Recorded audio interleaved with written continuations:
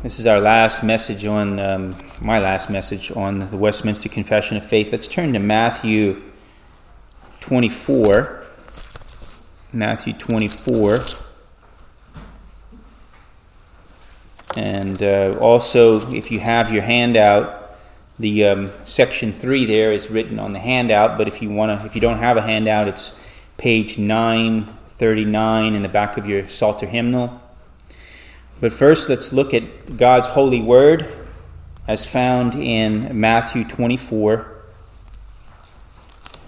starting in verse 32. Jesus says this, "Now learn the parable from the fig tree. When its branch has already become tender and puts forth its leaves, you know that summer is near. So you too, when you see these things, recognize that he is near, right at the door. Truly I say to you, this generation will not pass away until all these things take place. Heaven and earth will pass away, but my words will not pass away. But of that day and hour no one knows, not even the angels of heaven, nor the Son, but the Father alone. For the coming of the Son of Man will be just like the days of Noah. For as in those days before the flood, they were eating and drinking, marrying and giving in marriage, until the day that Noah entered the ark, and they did not understand until the flood came and took them all away. So will the coming of the Son of Man be. Then there will be two men in the field, one will be taken and one will be left.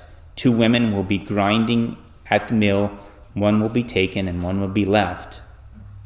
Therefore be on the alert, for you do not know which day your Lord is coming. Be sure of this, that if the head of the house had known at what time of the night the thief was coming, he would have been on the alert and would not have allowed his house to be broken into. For this reason you also must be ready, for the Son of Man is coming at an hour when you do not think he will. So then is the faithful and sensible slave whom his master put in charge of his household to give them their food at the proper time. Blessed is that slave whom his master finds so doing when he comes. Truly I say to you, he will put him in charge of all his possessions. But if that evil slave says in his heart, 'My master is not coming for a long time,' and begins to beat his fellow slaves and eat and drink with drunkards, the master of that slave will come on a day when he does not expect him, and at an hour which he does not know, and will cut him in pieces and assign him a place with the hypocrites. In that place there will be weeping and gnashing of teeth." And then the section 3 of chapter 33 of the Westminster Confession says this, "As Christ would have us to be certainly persuaded that there shall be a day of judgment, both to deter all men from sin and for the greater consolation of the godly in their adversity, so will he have that day unknown to men, that they may shake off all carnal security and be always watchful, because they do not know at what hour the Lord will come, and may ever be prepared to say, 'Come, Lord Jesus, come quickly.' Amen." Let's pray. Oh Father, help us to heed the warnings given in this passage. Help us, we pray, not to be wise in our own eyes, but help us to be careful in how we think and what we say and what we read and what we listen to. Help us to have our feet set firmly upon the rock of your holy, steadfast word, built upon the foundation of prophets and apostles, even with Jesus Christ as the chief cornerstone. May Christ himself be the cornerstone of our holy faith. For we ask all these things in the name of Jesus our Lord. Amen. There are people that you hear from the pulpit and on the radio that Jesus is coming back very soon. I've been hearing this for years. They say all the signs show it. And in this passage, we did read about some matters of signs. There were some verses before this, but let's just look at a couple of verses here. Matthew 24:32 and following says, "Now learn the parable of the fig tree. When its branch has already become tender and puts forth its leaves, you know that summer is near. So you too, when you see these things, recognize that he is near, right at the door." So Jesus does say for us to watch the signs. But then he goes on and gives us some warnings here in this particular passage. I want us to, before we start looking at that, I want us to have a little overview of Matthew 24. Matthew 24, I want us to look back a little bit in verse 2. Jesus says this, "Do you not see all these things? Truly I say to you that not one stone here will be left upon another, which will not be torn down." And he says that concerning the temple, as him and the disciples are looking at the temple. That's what they're looking at. They're looking at the temple, and Jesus says, not one stone of this building will be left upon another. Now, the entire chapter of Matthew 24, of what follows, is an answer to the following questions that are mentioned here in verse 3. The disciples asked Jesus, "Tell us when these things happen, and what will be the sign of your coming, and of the end of the age?" This is not one question, but three questions. Now, the temple's no longer standing. And if you've ever seen the Temple Mount, that temple was totally gone. There is no longer one stone standing upon another on that Temple Mount. So some of Matthew 24 has already come to pass, but not all of it, because some of Matthew 24 answers this question, when will the end of the age be? And that is when Jesus Christ comes back to judge the world. We would call that the final judgment. The book of Revelation is the same. The book of Revelation deals not just with the final judgment, it deals with the destruction of Jerusalem in 70 AD, but it also foretells of the final judgment. So there's a parallel here, both regarding Matthew 24 and regarding the book of Revelation. Some has come to pass, but not all, because there's still that final judgment, that final return of Jesus Christ. Now, there's a group you might be familiar with this. You might listen to it. American Family Radio here in the South, based out of Mississippi. There's some decent programming on it. Alistair Begg is on there sometimes, and that's good, worthy. Some great sermons from Alistair Begg. But American Family Radio should not be confused with Family Radio. Family Radio was based out of California. It was popular in New Jersey when I lived up there, when I worked in Pennsylvania and all that. But this Family Radio, not to be confused with American Family Radio, had a president named Harold Camping.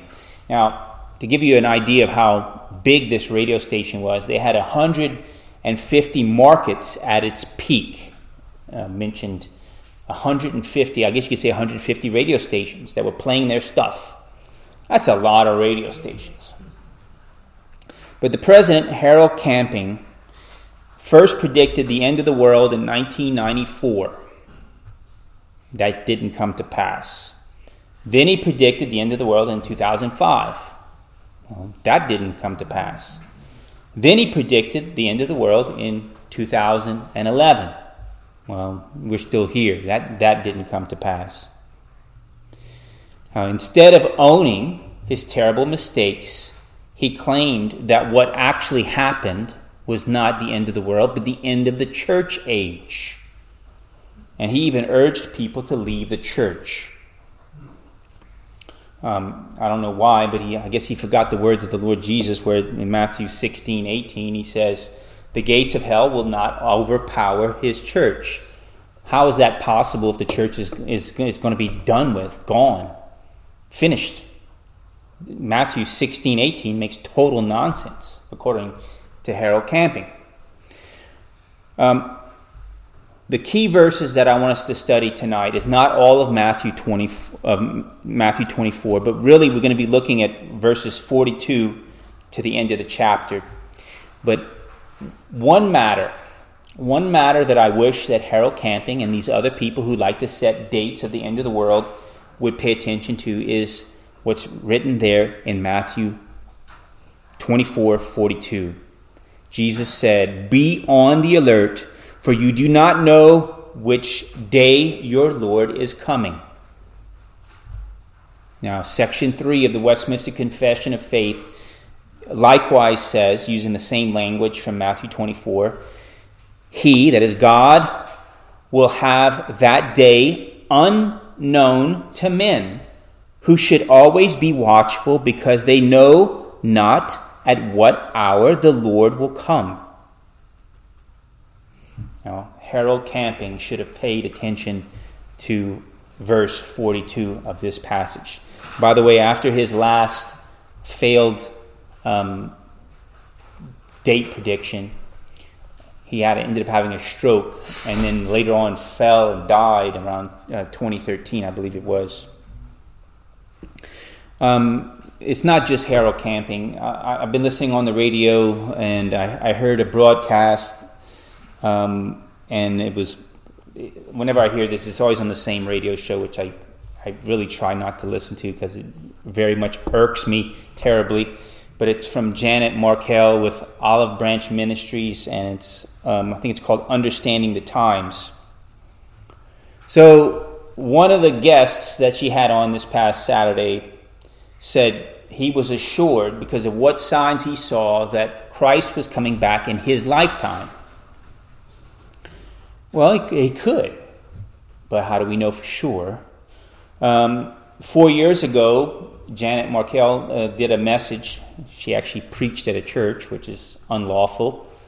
It shouldn't be allowed, because women shouldn't be allowed to preach, but this particular pastor let her preach anyway at a church. And her message was giving 15 signs for the imminent return of Christ, saying that we are the terminal generation, that it's going to happen in our generation. So they're more careful, they're more broad. They don't want to set a year like Harold Camping, but they want to say, "Oh, my lifetime." "Oh, well, not my lifetime, but in this generation." Well, okay, Again, these two examples of modern-day broad date setting are still contrary to what's written in Matthew 24:42, when Jesus says, "Be on the alert, for you do not know which day your Lord is coming." But some people don't want to listen to what Scripture says, and they want to start setting dates anyway. Section 3 opens by saying this: Christ would have us to be certainly persuaded that there shall be a day of judgment. And he gives some reasons. Both to deter all men from sin and for the greater consolation of the godly in their adversity. So let's look again at these two purposes, the two main purposes for the judgment given in section 3 here. Is the coming judgment should deter. It should keep all men away from sin. The section 3 here later expands on that, saying, "We have that day unknown to men, that they should shake off all carnal security, and be always watchful, because they know not at what hour the Lord will come." And here's where I want us to go back at Matthew 24 and read some of these passages again, especially 43 through the end of the chapter. 43 through the end of the chapter gives a great warning against those who might want to say, "Well, I'm going to continue in sin because Jesus is not coming back for a good time." says in verse 43 and following, "But be sure of this, that if the head of the house had known at what time of the night the thief was coming, he would have been on the alert and would not have allowed his house to be broken into. For this reason you also must be ready, for the Son of Man is coming at an hour when you do not think he will. So then is the faithful and sensible slave, whom his master puts in charge of his household, to give them their food at the proper time. Blessed is that slave whom his master finds so doing when he comes. Truly I say to you that he will put him in charge of all his possessions. But if that evil slave says in his heart, 'My master is not coming for a long time,' and begins to beat his fellow slaves and to eat and drink with drunkards, the master of that slave will come on a day when he does not expect him, and at an hour when he does not know, and he will cut him in pieces and assign him a place with the hypocrites. In that place there will be weeping and gnashing of teeth." The key thing I want us to find out here is that we see in this passage that there's a slave who says, "Well, he's not coming for a good long time, therefore I don't have to worry. I can live it up. I could have a good old time and, be in a life of debauchery." Now, here's the thing. We don't know when Jesus will come back to judge. And his judgment, he could come back today. He could come back tonight. He could come back tomorrow. We don't know. That's why we have to always be ready. However, if someone is resting assured that Jesus is not going to come back and return for years, and I've heard an older person one time say this, "Well, I could become religious when I get older, and when I'm elderly, then I'll become, But now I don't have to worry about it. I don't have to even give any tithes and offerings. I don't have to go to church. But when I get to be older, that's when I could start beginning to be a religious person and serve the Lord." Well, some people do that actually. But whether Jesus returns or whether you get in a terrible automobile accident and get smashed up and have to answer the Lord, that could very well happen. Now, another twist on this is someone saying Jesus is coming back in 2011 because Harold Camping and his group said so, and they put up lots of bulletin boards, and they spent a lot of money on advertising, and some people were so assured that the end of the world was coming in 2011 that they got in great debt. What's the logic in that? Well, Jesus is coming back in 2011. I'm not going to have to pay this back. Oops, Jesus didn't come back in 2011. Now I got this extreme amount of debt. Harold Camping and that radio station, Family Radio, spent $5 million. It was estimated $5 million on advertisement for this event. They spent so much money that they didn't have available to them that they had to close down a lot of the radio stations and let a lot of people go. They had to basically fire a lot of people and close down the radio stations because they went and spent so much money because, we're not going to need that money. We're not going to be here because Jesus is coming back in 2011.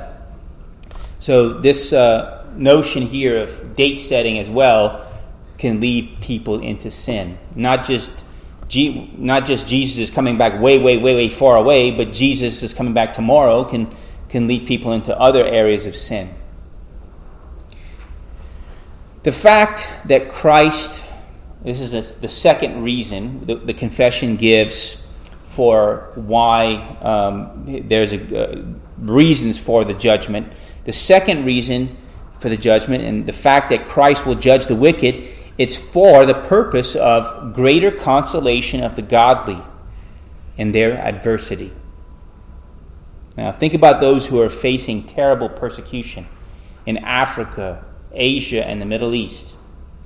Imagine those people in Sudan who are being, or at a particular time in history, were basically being starved to death because of a holy jihad that the Muslims were executing against them. Now, I don't know about you, but if I was suffering horribly and my children were dying because of starvation, it would be a consolation to me to know that God's going to judge the wicked. That people who think they're getting away with certain sins will not, but God will judge them.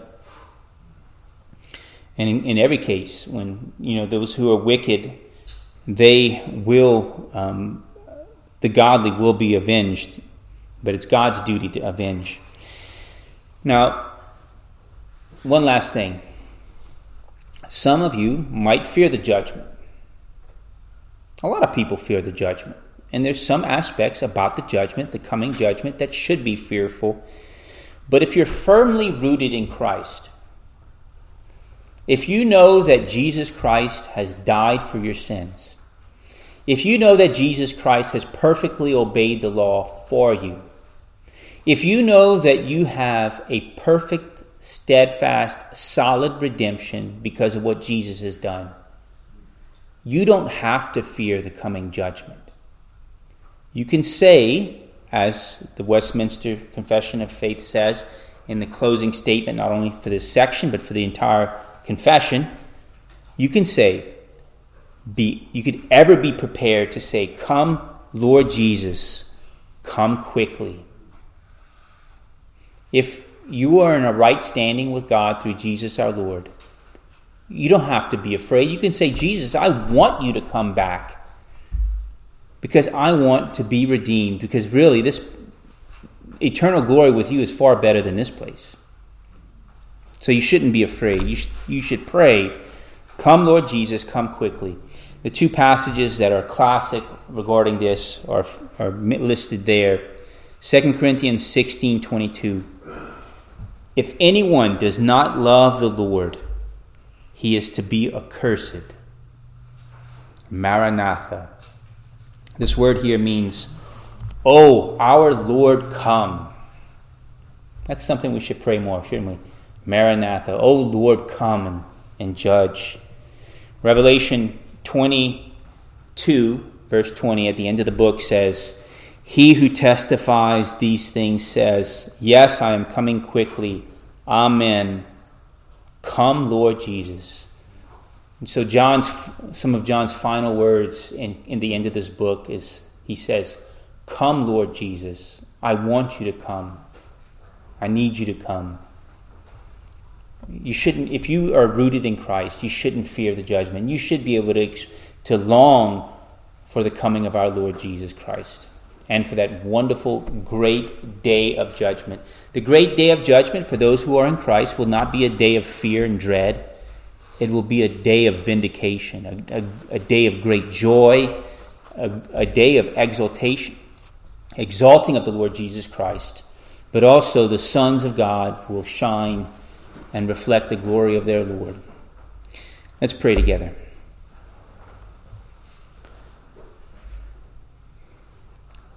We ask, Lord Jesus, that you would come quickly. We pray that you would work in the hearts and minds of your people, that you would gather in your elect, that those who are called according to your name would come into your church, that you would gather in all those saints that you have intended, that you would even provoke Israel to jealousy, that you would remove the blind eyes from them, that the scales would fall from their eyes, that they would receive the blessed Lord Jesus Christ as Lord and Savior, that they would receive that holy Messiah that they have rejected for so long, that you would gather in your saints and that you would come quickly.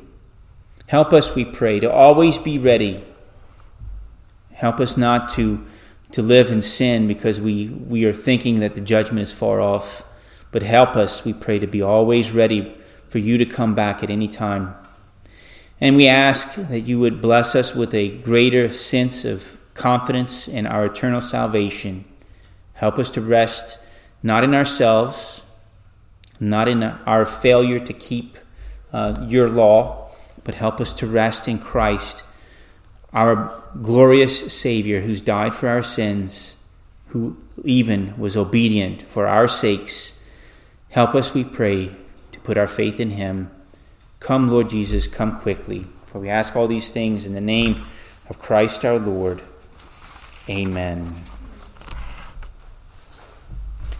For our closing hymn, let's turn to 389. Great God, what do I see and hear? Let's stand and sing 389.